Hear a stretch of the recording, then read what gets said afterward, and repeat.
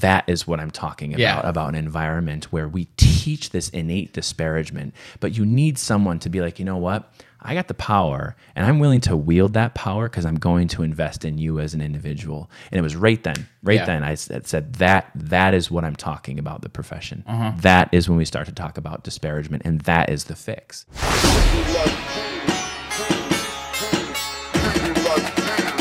Welcome to the podcast.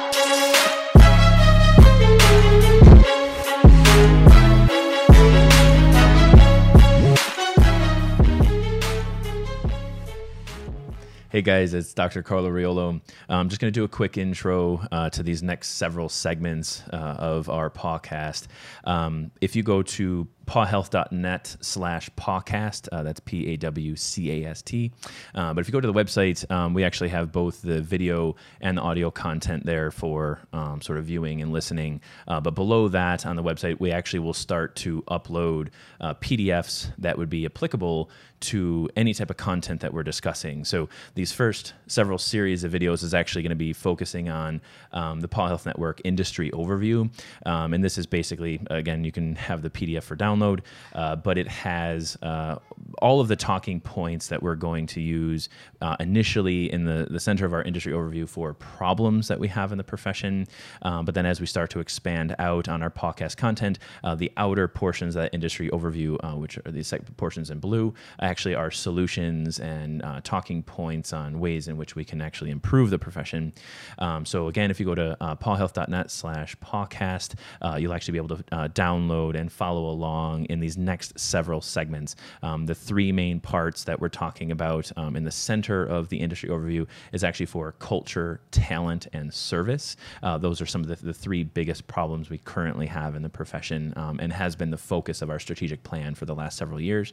But again, if you download the PDF and follow along, these next several video segments and audio segments for the podcast are actually going to be on the culture, talent, and service. So stay tuned. When we start to talk about, the broken hierarchy, is that's exactly what we're talking about. Is there's so much weighted upon every single member of the team that you have to value every member of the team. Yeah. And that's where, kind of like we had talked before, is that front staff position. It's like you have to have. I mean, what's the caregiver support guide? How long is that? 80. It's now 62 pages. 62 pages long, and just beginning of day, end of day, middle of the day, tasks you have to do, this. It's incredibly complex. Individually, it would take one piece out of that caregiver support guide. Very simple. Right. But the connections, the way you have to keep it all sorted in your brain, what am I supposed to be doing? And it's, follow up. And it all comes back, of course, to what the name of the position is caregiver support. Right. A failure on that, a failure on callbacks, a failure on people calling in to provide the correct information, failure for the people who are actually sitting in the lobby as far as getting updates, how long is this going to take? Where is my patient? All those different types of things. It is a significant reducer of caregiver stress when they are in the hospital. Oh, yeah. To have someone competent up front. If you don't have that, it all just goes out the window. Yep. And honestly, even for those complaints that have run up to state board review, it's still at its core has always come back to front staff. Yeah. I'm not saying that there hasn't been circumstances where, maybe the doctor should have been a little less prickly. I'm not saying that, but I'm not necessarily placing blame on the front staff. I think a part of, the team receives the complaint. Yeah, the team receives the complaint. However, the better we communicate up front, especially even before they walk in the door. Yeah. As soon as they... Oh, absolutely. Dude, I hit this point the other day where it was like, oh yeah, I know how to say this now. Yeah, I figured it out. I finally got my talk path down, and I'm gonna. It's kind of like you when I had first started. You talked about how you explain euthanasia the same way every single time. Every single time. I finally hit that with talking to people on the phone. Yep. And ever since then, it's either I'm not comfortable with that, and I'm not going to show up, and I say that's okay. Right. It's up to you. But this is what it is. Yes. Or they're like, cool. Yep. See when we get there. Yeah. Right. There's no middle ground because the confusion is what pisses people off. Absolutely. I think. Absolutely. Well, no, that was actually just this last weekend we had a caregiver through who, I think admittedly, on his side, this gentleman is very, very fast to hear a part of a sentence and then draw his own conclusion at the end of the sentence. So he's going to hear the first part and he's going to assume the rest. Well, it was a circumstance where he had talked to, Grant, who was running the front end. Grant was the only one answering calls at that time. It was specifically at, 5:15 p.m. So the other, we had already had shift change. The 3 girls were there. None of them answered the phones. And it was part of our, toxicology spiel, where it's like, okay, we understand your patient has toxin exposure. You can definitely bring your patient in. Our initial office exam is blank, but we always coordinate with poison control. Always coordinate with poison control. And part of what he had drawn the conclusion on was that, oh, you can't help me. Oh. So the guy had then heard, well, you guys don't have a toxicologist, so you can't help me. You can't treat my animal. And when he had heard, we were like, animal poison control's fee is, $65. Didn't hear that right. He heard our initial fee is $600. So in his brain, it was, I'm coming in with a $600 fee and no one's even going to be able to help me. So the moment he came in the front door, he was firing off to Grant, to the technicians, to even when I came in, it was just, he had a book in front of him. He was just reading it and just looking over the top like, ugh. And, I was like, all right, not everyone has great experiences. And what I've learned over the years is that we can't take on their energy. And I think that's part of this bubble that I've created around myself. And I hope to get that over to the team as well. But a part of it is I'm like, if someone's mad, it doesn't have anything to do with me. No. They're frustrated about the circumstance. They're frustrated about whatever's bringing them through the door. And as soon as we take that on to now where we're mad, we're frustrated, we're upset, it all goes to hell. Right. And it's very, very hard to not buy into it. And I think part of that is we talk about personality, but I think, part of it, with the TriCore assessment and what is this, they hate me versus they hate the situation. So it was starting to kind of get out of control rapidly, and, so Megan, she comes in back, one of our technicians, she comes in back and she's like, oh, he's already saying da da da da da da da. And he was like, so I was like, you know what? Nope. I don't have time to talk to this guy right now and straighten him out. But it has immediately surfaced to the top of our triage protocol. Right. Because if I don't get this guy under control in a very short amount of time, I got a lobby full of people who the more he fires his mouth off, the more he's going to make those people anxious about what's happening with our services. More importantly, as we start to get through this process, when we start to provide blood results, we start to hospitalize this patient, we start to have this case go south. If he's not listening to what it is I'm saying, it's going to turn into, you never told me that this was going to be a problem. You never adequately informed me of this. You never. Yeah. He was a blame placer. Yeah.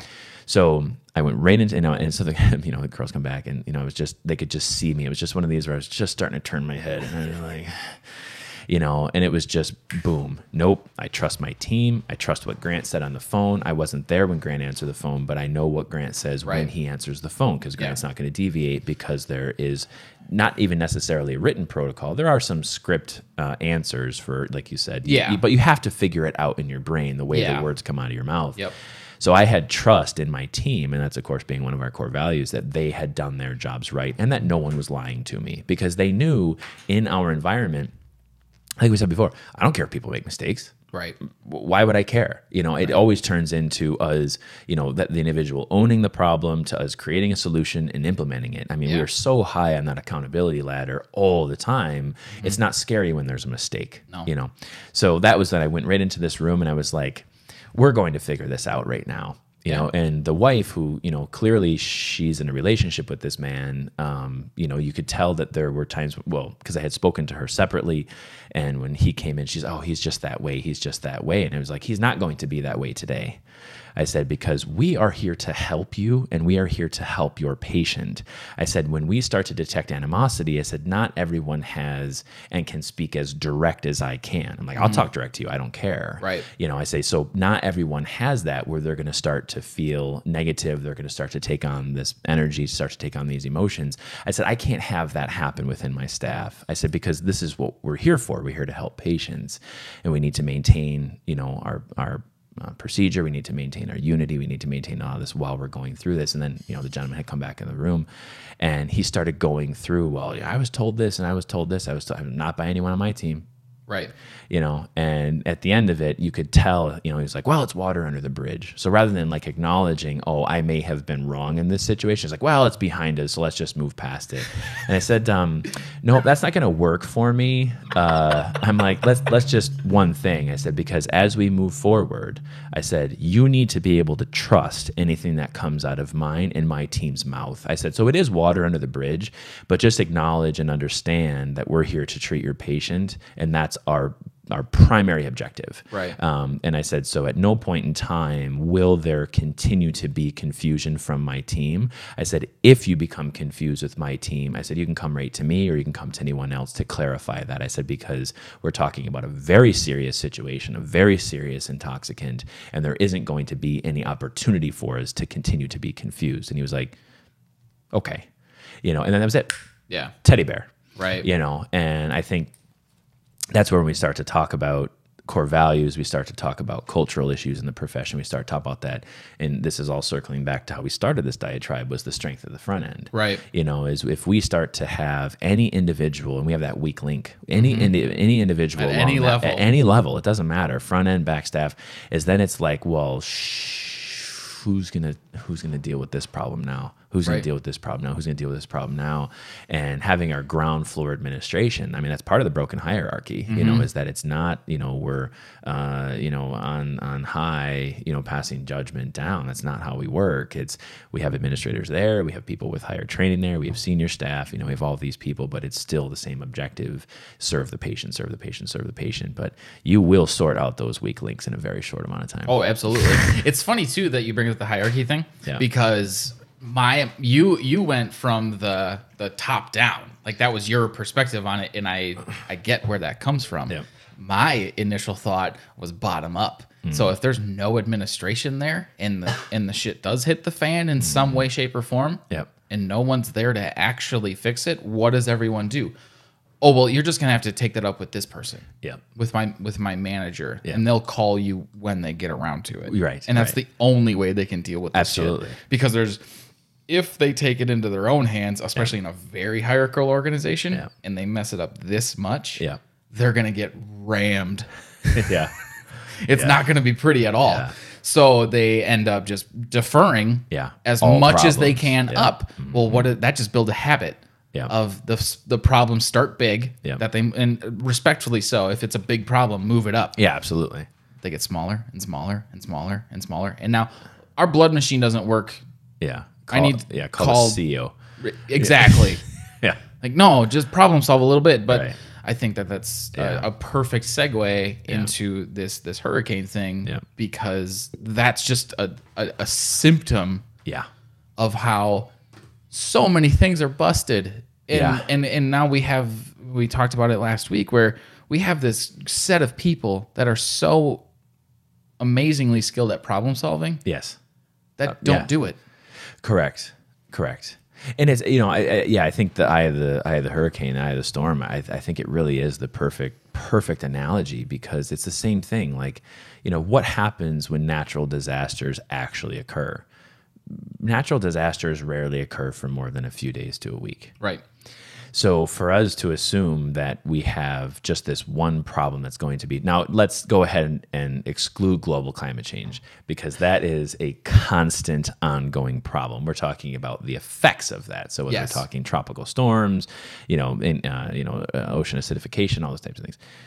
So if we get into the kind of these smaller things and saying, well, no, there's always a cleanup crew. There's always something that comes after. There's always rebuilding afterwards.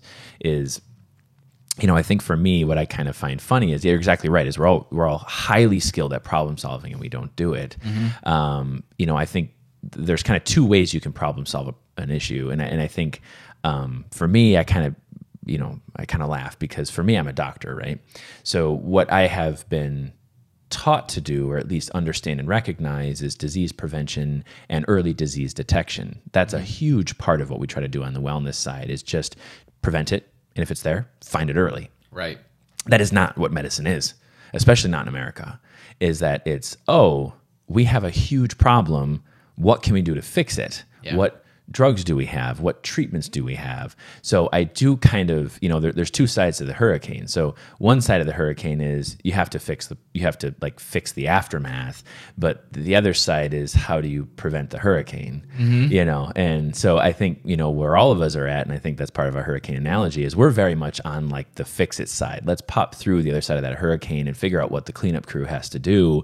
And it's going to be pretty much the same cleanup every single time we clean something up, but it's going to be a little bit different. Your cleanup in Alabama is going to be different from cleanup in Alaska, but for the most part, it is about the same. Right. You can only have floods so many ways. You can have a flood cleanup crew so many ways. Right. But I think the prevention side, I think that really attests to and speaks to where integration with universities, integration with shelters, integration with mentorship programs, that's how you really kind of prevent these natural disasters. You sort of prevent the hurricanes because you're catching it at a different part of the problem. We're trying to catch students before they have significant problems as postgrads or even pre-grads, really. Yeah. Shelter integration. You start to integrate with shelter medicine, you are actually on the community level. It is a public health, it is a community support activity to integrate with shelters. Yep. So when you kind of start to look at that side, and mentorship, of course, integrates into both the student side and the shelter engagement side. But the idea is that's how you treat and prevent the hurricane. But then the other side is there's so much work on this side is you have to run both tandem. It's just playing with that metaphor. It's almost as if you're just fortifying everything after. So like when it hits again, because it's probably going to. Absolutely. You just have less destruction. You have more stable pillars that are ready for it. Big stone pillars. No more straw huts. Old farm beams. Yes, old farm. These massive barns with huge pillars, and exactly. They just don't make them that way anymore. No. And I think the other thing too. I mean, if you bring barns into it, you can't find that wood anymore. No. You can't find good quality wood like that. No. But again, yes, I think you're exactly right. I think it is fortification. And I think, think about anyone who lives in Hurricane Alley, anyone who lives in, floodplains, anyone who lives in these areas, is that, the technology that is developed in those areas always fortify for the natural disasters you see regularly. There's no way you would find, someone up in the northern tip of the UP have a hurricane shelter, right? Or I'm sorry, a tornado shelter. It just wouldn't really exist. No. But you definitely would find that down into the, southern plains and down and through there. But anyway, there's with all of that, basically what it is you prevent. There's predictive analysis that can be put into, and really what I would call that, honestly, is problem solving. Yeah. What is predictive analysis? It's taking a set of variables and saying, okay, this happened. It's the two sides. This happened. This could happen. Right. So we're playing on the this could happen side. Simultaneously. As well as this shit all happened. Yeah. So let's gather it all up, see what we have left, and then start to rebuild it so that when it happens again, how are we better? Well, and I think that's sort of the ingrained tradition that is our profession, is that, I felt it myself, just this last winter. What I identified is we were breaking new ground for the first 2 to 3 years of ownership, of this particular clinic. Now, again, 2 to 3 years of ownership, it was actually about 5 to 6 years of planning and problem solving and solution creating and so on and so forth. It's for us, we were owning it, we were creating solutions, and we were coming into the implementation phase once we had purchased. So we were into that implementation phase. Actually business planned. Yeah, right.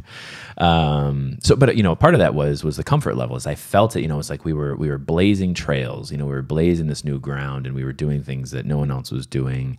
Definitely in the Wisconsin area, let alone the profession. And then it was, you start to feel it, where you're like, oh, I've put all of this work into it. I want to protect this. I want to make sure it doesn't go away. And then you sort of settle into complacency. You're like, well, I think I'm just going to continue to function within this. And it's like, but hold on a second, you can't function within this particular egg anymore. You know, you have to pop out of that because you have to keep it moving. You can't just stay in this nice little bubble. But that is the story of our profession, is that we had these trailblazers in the 80s and 90s who were really just doing things no one else was doing, and then they got comfortable. And I'm not saying there's anything wrong with getting comfortable, because, you know, again, that's a very nice place to be. People make decisions on their own life. I mean, that's fine. But you're exactly right, is we have this strong innate ability to problem solve, but there's also a time where you also like to lean a bit more on comfort and stability, which I think everybody does. I think it's probably an aged thing, you know, coming into 40s and 50s and 60s, you want more stability than instability. But that's then the issue is, like I said, I felt it, and I felt it creeping in around December, and it's like, you know, it was like December, January. Okay, how do we keep pushing forward? How do we keep this process going, because there's still so much work to be done. And it's kind of where I was back when I hit 30, you know, it's like I had everything I needed in life. And it's like, nope, let's throw that away. Let's figure out what the next challenge is, because there's more people to help. There's more patients to serve. There's more teams, you know, that we can build. And I mean, there's a lot more we can do. And it's like, that's now what the next step is. It's like, just keep that mindset, keep moving. It's crazy too, because I think in this specific scenario, if you think about somebody who is blazing a trail in an environment that would that would have a trail, like, or somebody trailing close behind us, even as a competitor. Sure. I think that you could excuse falling on comfort. Oh, absolutely. Easier. Oh, yeah. It's like, I mean, somebody's going to get to our point and then maybe take up the mantle of, I'm going to push one step further. Even harder. Right. And that's like, cool, you're advancing. But the thing is, at least around here, from what I can tell, and I think you would agree, is like, no, we're just going to have to keep pushing because there's nobody really pushing behind us. And I think, you know, one of the things that, you know, I was just talking to one of our mentees' boyfriends last night about this, is I said, you know, really what the veterinary profession, small animal medicine, of course, you know, since the 80s, 90s, is that, you know, really for us, it's very comparable to the American colonization of the West. You know, is that you kind of had two different things. You had those people that just jumped into a covered wagon, you know, they had their oxen and it's just head west. But then you also kind of had the railroad companies that were also pushing ground to head west.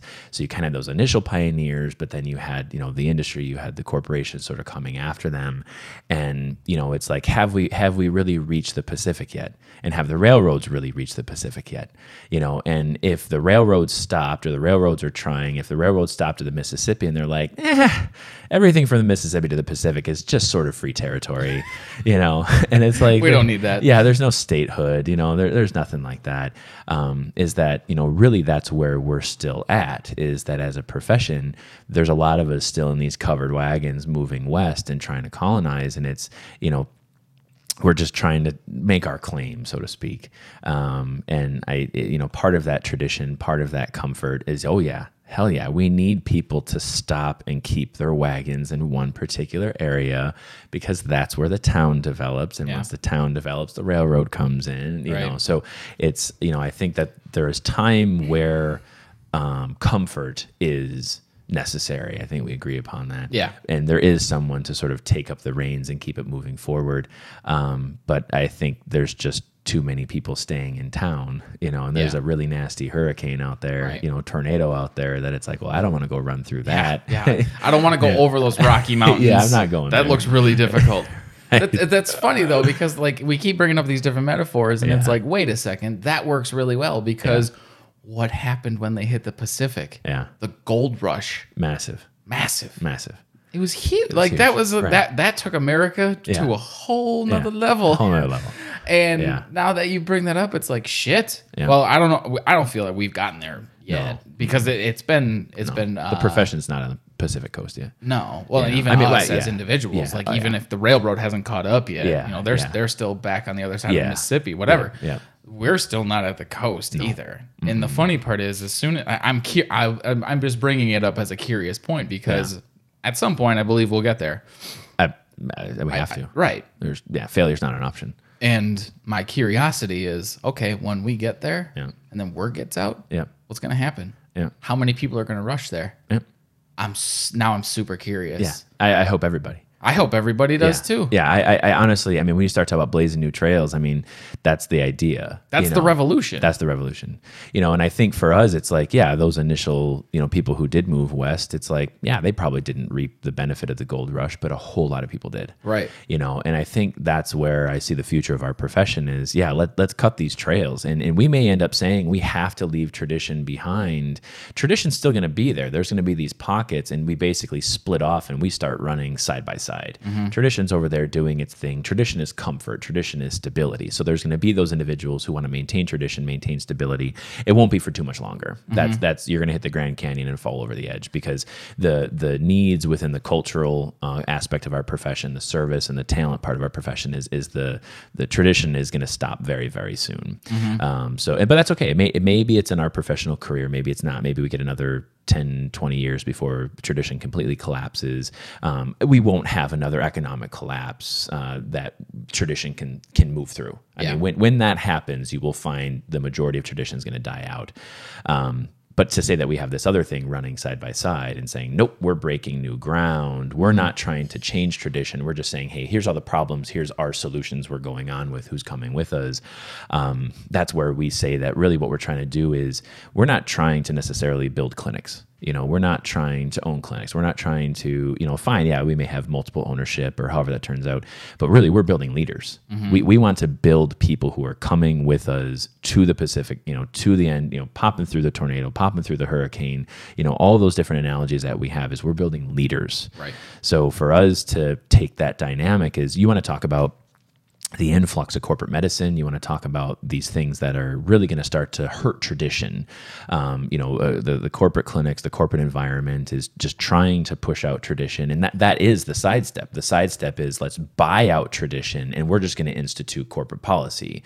Well, then everyone's an employee. Everyone is working for the corporation. Everyone is working for, you have, someone working in Wisconsin, having a corporation based out of New York to then, have these, you don't have local influence. You may have, regional, medical directors and regional administrators and things like that.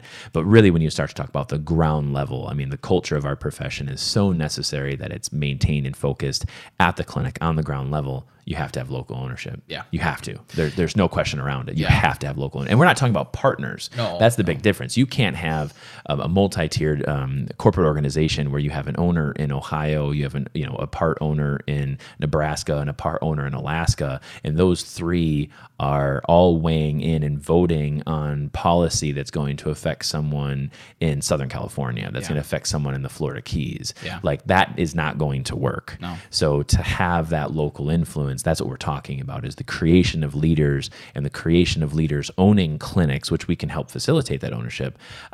You then start to create a system that is in direct opposition of corporate medicine. We're not saying tradition and corporate medicine are our only paths. We're saying, nope, right now we have tradition that's sort of dying into corporate medicine. And we're saying, nope.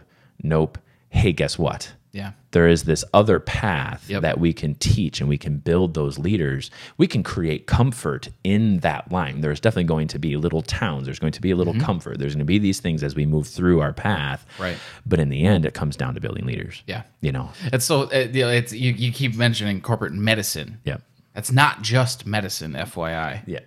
It's corporate America. So just a quick aside, because I think what you're saying is we start to just dive into, okay, one of the three key pieces that's broken is culture, right? Yep. Well, as you mentioned all of this corporate stuff, my mom's worked for Liberty Mutual for 25 years, something like that. Yep. Most of my life. Big in Wausau.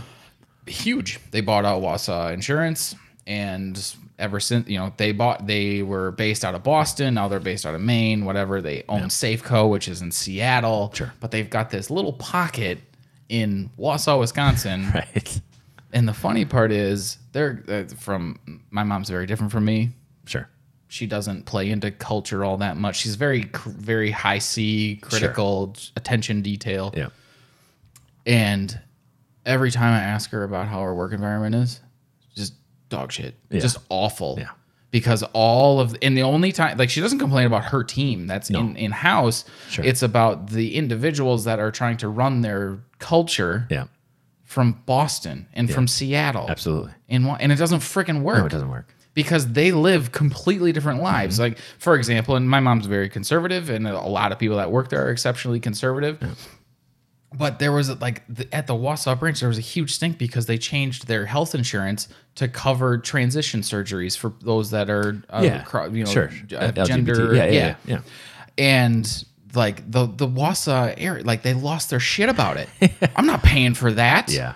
But in Boston and Seattle, massive. Totally normal. Yeah. It's like, absolutely. They're just going to do it because different worlds. Absolutely. So that model, because of, again, an uncountable number of variables, that model of nationwide type ownership, I completely agree, is dead. And I think it's going to shine through Wausau Tiles going through that, because when Bill Kresge died, his sister, I believe, took over. She lives in California. Sure. And their turnover has gone up. I would have to imagine. Because Bill was on the floor. Yep. Like, that guy walked the floor of his facilities every day until he died. Yep. I think, I don't quote me on it, but I'm pretty sure he died in one of his facilities. Oh, shit.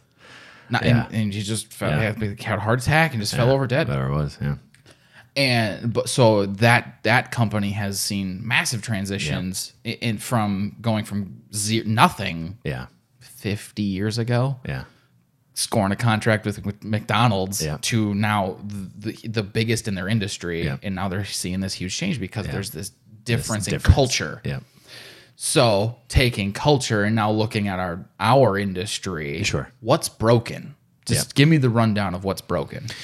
Yeah, I think single-handedly, I think when you look at what is broken about culture, is that it's what I've coined as being this failed bond spectrum alignment. And I think our bond spectrum needs to be defined several different ways. But when you look at the human-animal bond, is everyone is going to sort of define their bond to their animal, which in our company we call patient. So every caregiver, every patient, that bond is going to be defined differently. On one side of the spectrum, you're going to have this really high anthropomorphized attachment, massive attachment. This is my baby. And it's not even a sense, I mean, there's the coined term fur babies, but really it's even kind of starting to go beyond fur baby now to where, no, this is an actual like human in our household. This is my child. This is my actual child. I hold this creature with the same regard as I do a Absolutely. human. Absolutely. No difference. Yeah. And we're not even saying that level of attachment is in households where they do or don't already have human children. Mm-hmm. We're talking about just the actual attachment on how they view this animal in their household. So then you swing in the other direction and you say, now we have maybe a older definition of the human animal bond, like something you would have seen coming out of the 60s and 70s, the man's best friend. I mean, this was an era where animals didn't live in the house. We had an outside dog, we had outside cats, because again, even from a care standpoint, I mean, the care of small animals didn't really develop until the 80s and 90s to the extent that it is today. But even in that pre-era, so we talk about people who were maybe born in the 20s and 30s, coming into what they viewed the attachment to an animal, to now people born in the 2000s to early 2000s, 2010s, things in that regard. So when we start to talk about the people coming through our front door, so these people who are responsible for caring for their patients, so the caregivers come through our door and they have their particular bond alignment, whether it's fur baby down to man's best friend, working dog, something like that. They have mutual respect for their patients, but their actual emotional bond is much, much different. Oh, yeah. Mm-hmm. That's the caregiver coming through the door.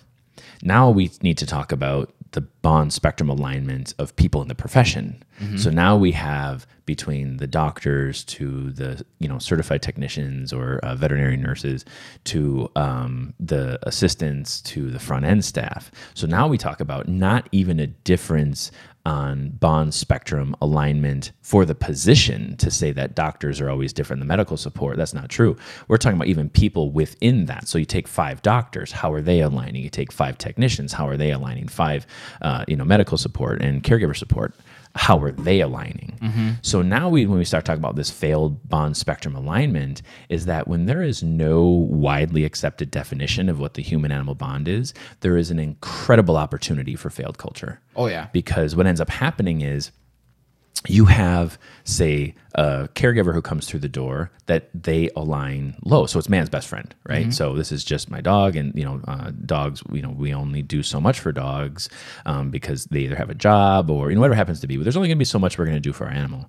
Yep. And they enter into a medical environment where that bond spectrum is very, very high with, say, the doctor and maybe the medical support, but not the front staff. Maybe the front staff is like, oh yeah, you only do so much for dogs, but then the medical support staff and the doctor, it's fur baby. Yeah. So now we have a doctor or medical support coming into an environment where now they're judging this particular individual and saying, ugh, I care more for your patient than you care for it. I can't believe you wouldn't do this. I can't believe you wouldn't do this. Yeah. And I think one of my perfect examples is, when we start to see some of the, and I'm not saying all are this way, I'm just saying, as an example is saying, we have these feline practices, right? So a cat practice, and that's all they do is just see cat, specialty cat practice. And, I always kind of make the joke, what happens when, Farmer Dan brings in a feral barn cat? Right. What is that person going to be subjected to? Cat's never been vaccinated. Cat's never been spayed or neutered. But damn, cat is the best mouser he has on his property, and it keeps infestation low. Yeah. And it's not particularly feral. It's relatively tame, but it's like he wants to do what he can to keep that cat alive. What's going to happen when he goes into that practice? Is he going to be disparaged? Is there going to be a certain level of disparagement where it's like, well, don't you know they need to be spayed and neutered? This leads to, overpopulation. Don't you know they need to be vaccinated? Don't you know? And no, they don't.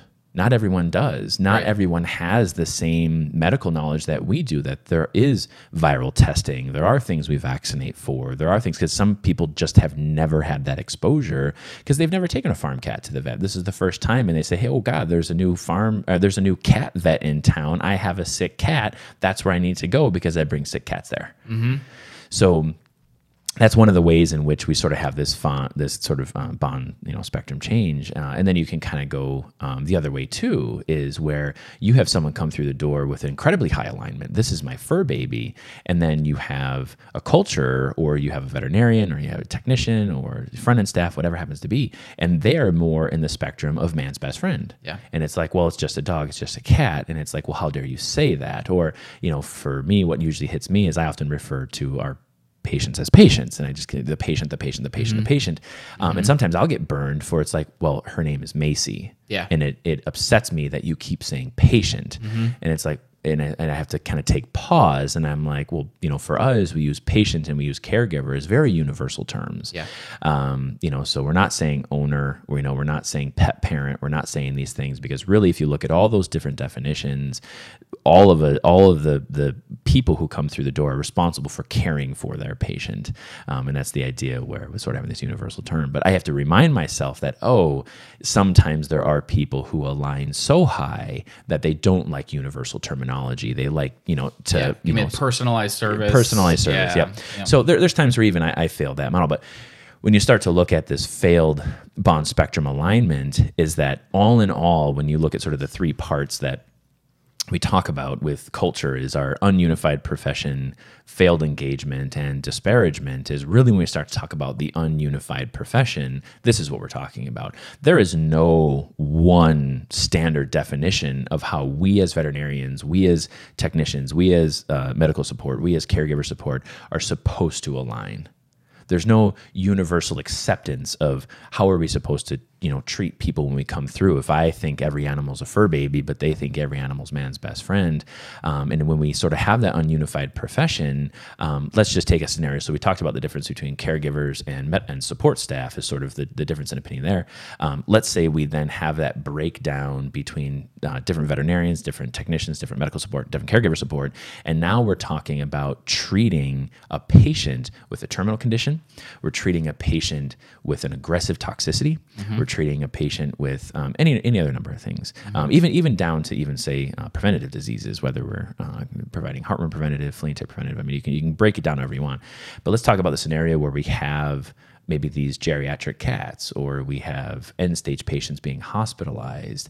And now we start to have this disparity within the medical team where we say, oh, well, Dr. A would have never treated this. Well, Dr. B is treating this too much. Dr. C is now talking about Dr. A and Dr. B, and, and then the medical support. And then you start to see where the staff, and having just the cultural break, just this break in bond spectrum, starts to polarize the staff. You then start to see where some group are going with Dr. A, some group is with B, some group is with C, and then we start to have this significant breakdown in culture, because then it's just the little snide things. It's like, I work with her today, right? I work with him today. It's like, I just need to get through this. Or you'll have where, as time moves on, everyone finds their place in the world, right? So you have a clinic where that clinic culture, everybody who's there who hasn't been quit or hasn't been fired, the whole environment for that clinic, fur babies. Yeah. The whole clinic. Yep. So then a new technician comes in, or a new doctor comes in, and we start to talk about, toxic work environments, right? So we're still talking about just the ununified profession component to this, right? So we start to talk about, sort of the ununified profession, these toxic environments. And what ends up happening is when you start to look at accountability in these toxic environments, no one's really owning their own individual part in what has added to the toxicity of this environment. So you can say on one hand, you have the culture of the clinic that has a failed bond spectrum because all they do is treat fur babies. This team is unreceptive to anyone else who doesn't define the human-animal bond this way. Right.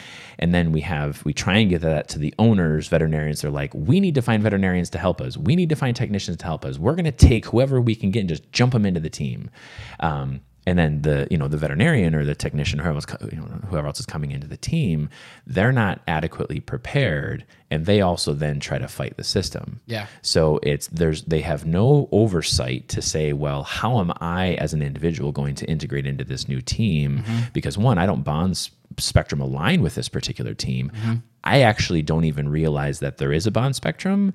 I don't even know that I'm supposed to align anyway. I just know that me working here is killing me. Right. And the staff is killing me. And I don't even have words to put to it. Yeah, I don't even have a way of adequately defining this toxic work environment.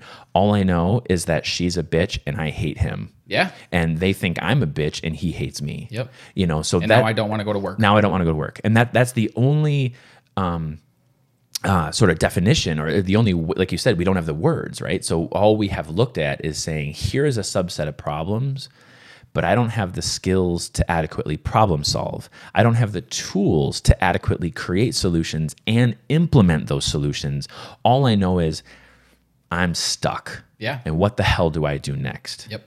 And so then when we have, say, the owners or, whoever else is there, then we start to look at sort of that hierarchy, and we say, well, we need to have doctors. Well, I'm going to continue to keep this doctor in my environment because I need someone to see appointments with a license. So then when we start to have sort of, sort of that ununified profession, then we have people staying in our team who may or may not should be there, or may or may not should be there. But I think a bigger part of it is it's a reevaluation of the entire team. So maybe this doctor actually is a perfect fit for the clinic of tomorrow. This is the individual who actually needs to be in the profession. And we look at sort of then the argument of the tradition side. Well, this is tradition. This is what's been here. This is what we've had implemented. But this is actually, the clinic is what does not actually engage our clients appropriately, our caregivers appropriately, our patients appropriately. And that's where we sort of come into then the second part of sort of our failed culture is that then it's failed engagement. Yeah. So then what it boils down to is how are anybody in a team, whether we're talking public relations or we're even talking, discussing wellness and disease prevention, we're talking about disease management, diagnosis, and detection. what then happens when we can't engage our team appropriately? Doctors can't trust technicians, medical support, so on and so forth, or they can't trust the doctor, or the owners aren't trusting part of the staff or the office managers. Because again, like we had said before, is depending on how they sort their problems, if all problems are going up through management, right, and now it's a matter of he said, she said, what tools do we actually have to break through he said, she said, so that, the sort of, guts of it come out so we can identify the problems to create solutions and then sort of implement what those solutions are. So when you look at failed engagement, I think failed engagement goes on just culturally, not even from a business standpoint, but I think culturally when we talk about failed engagement, it's kind of like, we had said earlier on in this conversation, is that if we start to have failed alignment in an ununified clinic, failed engagement is going to be, like we said, when someone comes through and they are upset already coming in. Maybe they're upset because of the state of affairs with their patient. Maybe they're coming in because they're upset or worried about finances. They're coming in, upset because of previous experiences they had. Yep. They're upset because of what medical support staff is on, because they don't like working with one particular doctor. So the failed engagement then becomes in, well, how do we address this? How do we fix this? How do we address this caregiver coming through the door? How do we address the veterinarian that's not integrating into the staff? How do we address the staff that's not allowing a new veterinarian to integrate into the staff, or a new technician to integrate into the staff with new techniques and so on and so forth? And that's that failed engagement. Is it so much easier to do nothing? Right. Don't do anything. Just let them do their thing. I'll do my thing, and we'll have our little tribes, and we'll survive. Yep. And maybe for a short period of time. Yeah. Well, we know technicians are surviving 7 years and they're out of the profession, which is a terrible statistic. But you're exactly right. Is we have these groups, and that was one of the things I identified at my first job. Is individually I got along with all the staff. Individually, and I like to think of myself as a very inviting person. I try to be. There are times when I'm not, but I think in general I try to be inclusive. And that was one of the things that I saw at my first job was, the night crew did not get along with the day crew. The front staff did not get along with the back staff. And so then you have like this weird triangle where like the night back staff hates the day front staff the worst, because they're like exactly opposite of each other. Yep. So when you start to see this failed engagement, it's then, well, what do you do as an office manager? And when you look at then an office manager who is in charge of culture, in charge of clinic ordering, in charge of hiring and firing, in charge of this, in charge of this, in charge of this, and that one person is responsible for doing all of these things, there's no way you're going to be able to address failed engagement. You're just going to be like, yeah, maybe. I'm just going to put this person that aligns with this group into this group. Yep. And hopefully a war doesn't break out at some point. Yeah. Very, very early on in my employment in the central Wisconsin area at the clinic that we then bought, it was a very open schedule system. Okay. It was just, when can you work? Anybody? When can you work? We are in your debt. When can you work? We are doing a favor to us. When can you work? And what it then turned into was, people pretty much just want to work with Carlo. And it's, again, I feel very honored, that I'm able to sort of bring that to the team, very easygoing, and, medicine's on point and so on and so forth. But then we start to have these crews developing where Carlo doesn't work every weekend. Carlo works every other weekend. Yeah. And Carlo doesn't work day shifts. Carlo works night shifts. Yep. So we were starting to find then, or at least I was starting to find that I was starting to get, I'm like, man, this place is fantastic. I got all the great technicians. I got all the great support staff. This place really has its stuff together. And, then it was like, 1/3 of the time. Right. Everyone else is sort of spread out. And, I don't think it's necessarily appropriate to say the people who were on those off weekends, the doctors who were on those off weekends were incapable. It's that they were unsupported. Right. And that's a big differentiating factor. And that support sourced likely out of this bond spectrum. Exactly. Yeah. And that's where then when you start to have, because don't get me wrong, there are people who in the beginning did not like how I bond aligned. And me, I'm universal. I'm universal. Right. I have a job to do. You're just more willing to be on the lower end than I think a lot of people are used to. Absolutely. I am equally as aligned on the low end as I am on the high end. Because for me, my bond attachment to a patient is exactly defined by the person coming through the door. Right. Is I'm going to work within the confines that this person has and recognize that the caregiver bringing the patient to our door wants the best for that animal by their definition. Now, I do believe that there's a certain amount of coaching. There's a certain amount of education. I think there's a certain amount of responsibility that we have as veterinarians to maybe sort of bring people into both directions. Maybe when you have a really, really high alignment for a baby, we need to sort of very gently remind them that, okay, well, I understand that you have a high anthropomorphization, but we do have to recognize that the confines we have in our profession, and this sort of touches on to the lack of infrastructure in our service industry, which that's a whole nother area. We sort of need to remind them and saying, well, we don't have all of the luxuries that they actually have on the human side.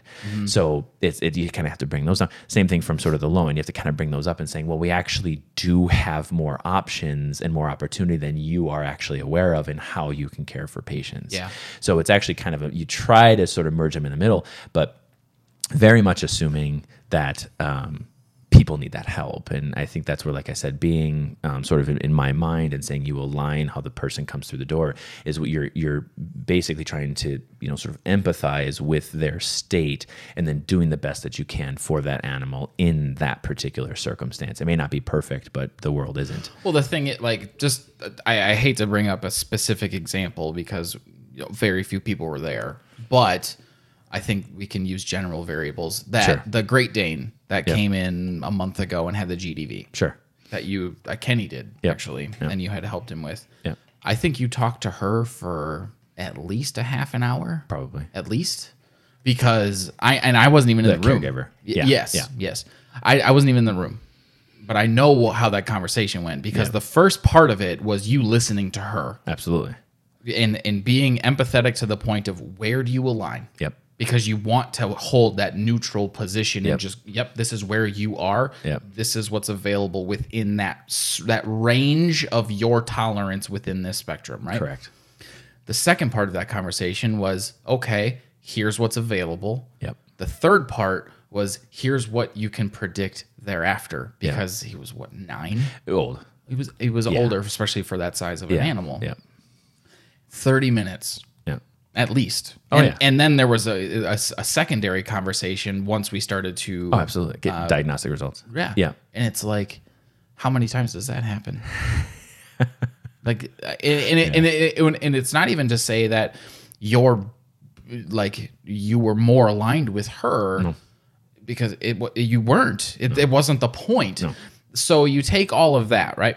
And then you say, because I personally, that's like, yep, that's the right way to do it. Yeah. You go with what they're comfortable with. Yeah. If you have a full staff that's able to do that, ooh, that's dangerous. Yeah. That's dangerous because that sounds really effective. Yeah. Because everyone then can speak the same language. Yep. But you have to get a direction from somebody without the full empathy on the front end like you had. Yeah.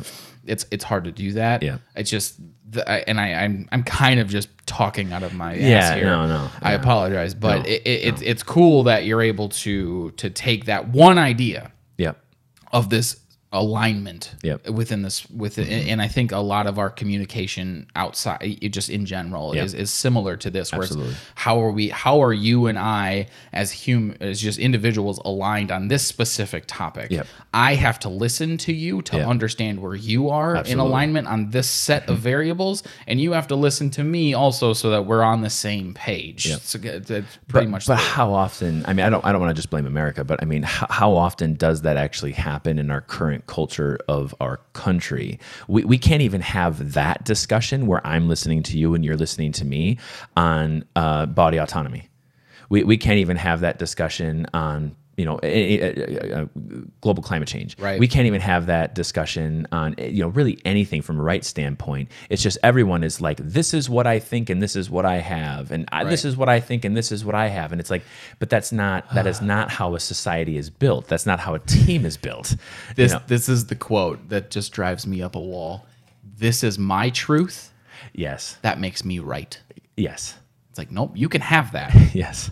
But the comma and the stuff that comes thereafter, that's where I'm not okay with it. Yeah. So I think, really when we start to talk about, sort of the bond spectrum and so on and so forth, to really be able to say, I'm going to listen while you talk and you're going to listen while I talk and understand each other, not just listen for the sake of replying. Right. I think that's the big takeaway is that, really when we start to talk about fixing culture and how that integrates into the team, is neutrality. Is I think with a certain amount of understanding, you have to remain neutral in saying, all right, I have to set myself aside. And I think one of the things very, very early on, when we first started developing core values, very, very early on in PAW, which I think would have been the first year or two, is we talked about checking your ego at the door. And part of it is while you are here for this time that you are in this business, the only thing that we ask you to do is be happy while you're here. Yeah. And I think for us to look at saying, rates of pay are well above national standards, the benefits we give to the support staff are above standards. All these different things that we do, that's one part. Don't worry about your financial health while you're here, because I can't have you thinking about your financial health while you're here. We have to be looking at ways to serve the patient. Same thing comes into then, with the ego component in sort of the bond spectrum alignment is when you step outside of our door, do whatever you want. Fur baby, man's best friend, take whatever alignment you want when you're out of here. But in our environment, we have to maintain neutrality. We have to be able to make a certain level of comfort for any caregiver that comes through our front door. We have to treat them with the same respect across the board, because that's what they need. They don't need someone judging them, because they're already in, again, like we said before, they're concerned because of finances, they're concerned because of the health of their patient, whatever they're concerned about that day, maybe they got some stuff going on with their kids, it doesn't matter. The reality is that they all need to be treated as equals when they come through, and that doesn't always work. And I think it doesn't work for a few reasons. Is it doesn't always work for caregivers. Some people do not like to be treated like equals. I have come across that multiple times where they don't want, they want to feel special. They want to feel like they are somehow more important than everyone else in the lobby. Everyone else who's there of equal importance, they want to feel that. Same thing goes for when we have doctors, we have medical support, we have caregiver support, we have technical support. When they come in, I want to be more important than everybody. And this is then leading into that third bubble of disparagement I'm going to be more important because look at how much debt I have. Oh yeah.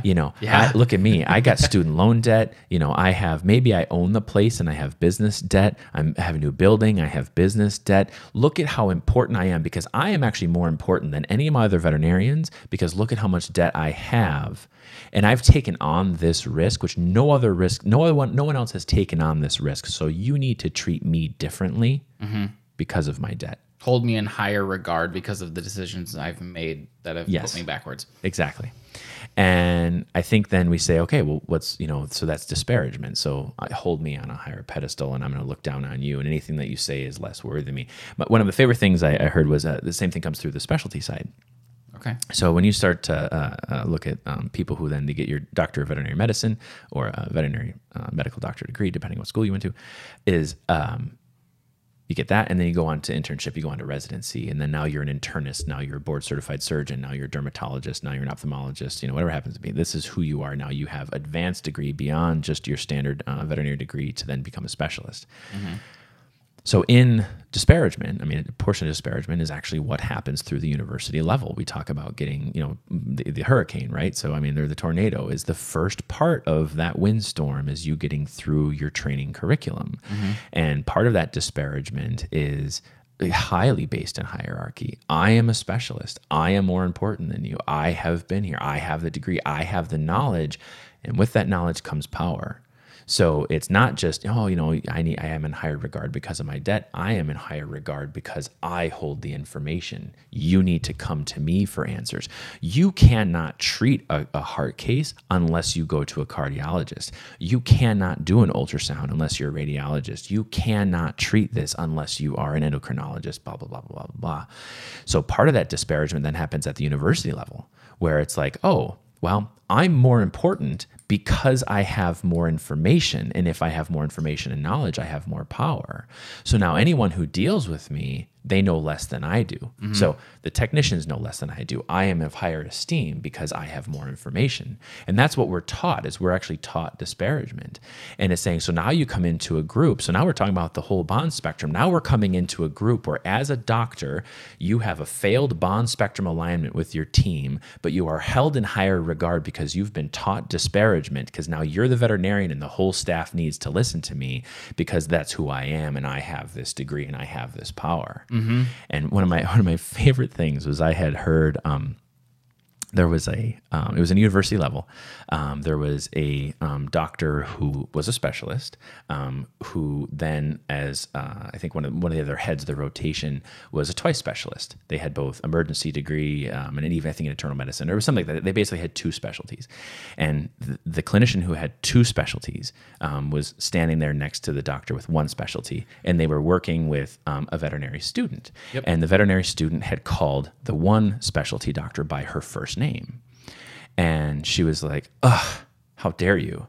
I have a specialist degree. You will call me Dr. So-and-so. I have earned the right of saying you call me doctor.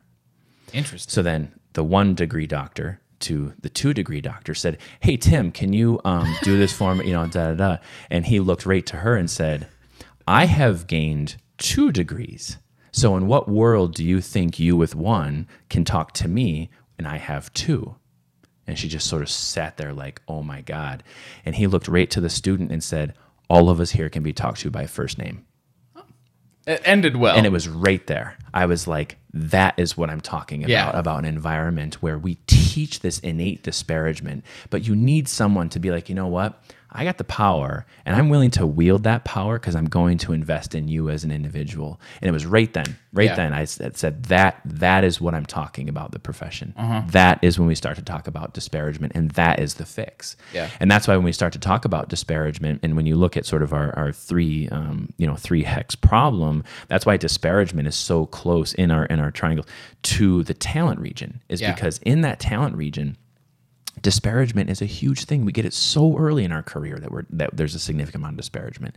But then all of it bleeds together. All of it bleeds into this failed spectrum alignment between what you're taught yourself. You're important because you have this degree. You're important because you have this debt. You're important because you have the knowledge. You're important because you have this. But then you jump into a team where the whole bond spectrum alignment we've been talking about has been the human-animal bond. Right. But really, then we start to talk about like in that particular spectrum, there's then going to be the informational spectrum. So then it's, from a veterinarian who has the most amount of training to a caregiver who has no training because they're an animal caregiver, right, to then say we're making assumptions in that whole spectrum of information and power, where on the veterinary side, it's like, I am the one who's holding all of this information and you need to get this information from me, but you know what? I'm probably going to look down upon you if you ask me questions.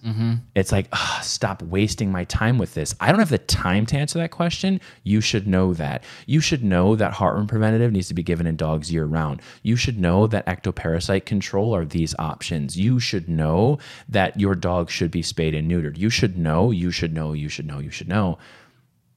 But I don't have the time to teach you. You should know how to manage a diabetic, but I don't have a lot of time to really talk about all of diabetes, between twice a year urine testing, to blood checks, to fructosamine, to glucose curves, to spot glucose checks, to insulin administration, to clinical signs to look for. I'm going to tell you about that in 20 minutes, and then that should be as much time as you need, because now you know. So I align much closer on the education side to the caregiver side. Yeah, exactly. I'm getting closer to the middle. You're pulling in. Yeah. You just set up a whole lot of words. Yeah. No idea what any of that means. No idea. It would take me a hell of a lot longer than 20 minutes to understand that, Absolutely. even at an elementary level. So what happens? Google. So if you are, let's talk about bond spectrum. You are a caregiver who aligns very, very high. Fur baby, this is my child. I want to know everything that I can to take care of this animal. But you are maybe in a clinic where they don't have the time, they don't have the service, they don't have the attachment. You're asking too many questions, and people go online. I have people who come through my door and they, sit in an exam room. Like I said, 30 minutes is a pretty common average first consultation time for me. Yep. And I go through my clinical history and, we kind of sift out a few things and they say, yeah, I'm sorry. I went online and I kind of did some research on this. And I'm like, perfect. What did you find? Mm-hmm. And they kind of look at me and I'm like, yes. If you are a person who is trying to self-educate for the betterment of your own knowledge and the betterment of your patient, you are exactly who I want to be working with.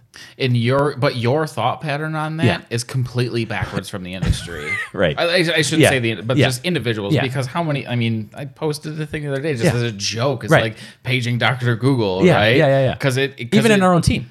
Yeah, absolutely. Because it's so hard because I did all of this work. Yeah. I've been taught so long to be the one source of information. And when you walk in and you're just trying to overtake me. Right. You're just trying to be smarter than me. Yes, you are. Yeah. And listen, who did you get that information from? Mm-hmm. You got that information from your breeder? You got that information from what website? It's like, stop. No. Okay, what information did you get? And this is what I say to people. I say, perfect. What information did you get? Because I'm going to help you sift through the stuff that is and is not true. Mm-hmm. And they kind of look at me. They're like, oh, I had never considered the stuff that I got wasn't true. Perfect. Here's what I found. And then there's a little bit of a ballet. You say, oh, well, that was true about 30 years ago. So it's not wrong. It was just true a couple decades ago. It's outdated. Mm-hmm. So that's then, this is, I think, all, part of the conversation is what did we then do? We took 2.5 years to develop our caregiver resources, 1-page documents that contain pretty much the nuts and bolts of everything you need to know to manage a disease. And I say there's 2 ways people are going to use there's 3 ways people are going to use caregiver resources. Caregiver resources, we're going to print them off, we're going to throw them away. There's one. Yep. The other end of the spectrum is they're going to take it and they're going to use it as the framework for their own self-education. Mm-hmm. Take this paper, know that we've put years into developing these, and it's the nuts and bolts. Take bullet point 1. Take 4 hours to educate yourself on bullet point 1. Use this as a roadmap, right? And then there's going to be the people right in the middle where they're like, yeah, this is perfect. This is exactly what I need. So when am I coming back? Okay, perfect. Yeah. And I think a lot of times how I conclude conversations when, just the other day, 2 days ago, 3 days ago, I had a patient through who foreign body patient with corn cob. Yep. I had to take out 6 inches of intestine, got the corn cob out. Mm-hmm. And in that particular consultation, it was, guess what I found out? That dog has allergic skin disease, it has food allergies, environmental allergies, it has chronic inflammatory bowel issues, which were probably related to a dietary hypersensitivity. We talked about some of the old wives' tales, and it was the owning caregiver and her 2 parents there, and they were just there for a foreign body consult. I could have just been in and out. It's like, yep, your dog probably ate this and it probably has an obstruction, but that's not what they paid for. They paid for a physical examination consultation. I was going to bring that up. Yeah. Like, what's one of the primary questions I get on the front end, especially over the phone when I say what our medical exam fee is what do I get out of that? Yeah. The first thing I say is you get a highly educated veterinarian to answer all of your questions. Absolutely. And some of those questions, you do have to be tactful in because some of them are crazy. You just have to get away from some of the really, let's just table that question for right now. Let's focus on the more important things at hand. So there are times, but I would say the vast majority of the population, they actually have all the same questions all the time. Yeah. For the most part. You get a vomiting patient in, they're going to ask you the same 30 questions. It happens every single time. And so what I have done over the years is that, for me, what's the definition of insanity? Doing the same thing over and over again and expecting a different result. Thank you. Yes. So over the years, it's like, I don't want to keep getting asked this question every single time I have a vomiting consultation. So now I just include the answer in my pitch. Yeah. I say, you know what? And I get some history from them, and I said, just give me, I say, please interrupt me at any time. But based on the information I acquired over the last 15 to 20 minutes, I have some things, and physical exam is going to come into this, and I'm going to kind of pitch some things together. And then at the end of it, I say, do you have any questions? And the biggest compliment is no. Yeah. The one gentleman with this corn cob patient, he thought dogs ate grass before it rained. That was his big thing. That is just, the guy was 55 years old. He was under the impression that dogs ate grass when it rained. I was like, well, it's a non-specific sign for abdominal pain and discomfort, which is most often related to gastrointestinal upset, but it's not because they it's going to rain outside, So, but that was one of those things where, as we had kind of gotten through the whole part of it, they came back when they came to discharge, and the guy's like, we breed dogs, and the daughter, and they're like, we're going to start bringing all of our animals here, because that was the most immaculate consultation we've ever had with any veterinarian ever. Yeah. And it was like, well, yeah, I mean, I deal a lot with vomiting and diarrhea patients, so I got a lot to say about vomit and diarrhea, and maybe I'm just vomiting and diarrhea in words all the time, but the takeaway is that it's part of recognizing bond alignment, and part of it is that we have to break this cycle of disparagement. Right. We have to break this knowledge as power. We have to understand that none of us in practice did any of the research for any of the data that we have. We just paid to learn it. Yeah. So that's the only difference between me and you and someone else, is we just paid to learn this knowledge. And the funny thing that I think about debt is that debt never dictates income. No. It's just because you're in the debt, 200,000, $500,000, 3 million, 4 million, whatever it is, that doesn't dictate how much you can make. It doesn't dictate how well you do a consultation. It doesn't dictate how you can conduct yourself from a business standpoint. We're talking about customer service. Right. We're not talking about disparagement. But when you start to look at all those pieces, you start to look at the ununified profession between the caregivers coming in and the staff, to the staff not being unified amongst themselves, to integrating in new staff who isn't aligned with what the clinic is, to then saying that administratively we're failing to engage caregivers appropriately on their bond spectrum, we're failing to engage our staff on their spectrum alignment, and then all in all, what's thrown on top of it is that those people who have the most amount of knowledge are taught in an environment with the most amount of disparagement. Yeah. And it trickles down. Yeah. And that is single-handedly, those three things can explain every problem culturally that we have in our profession.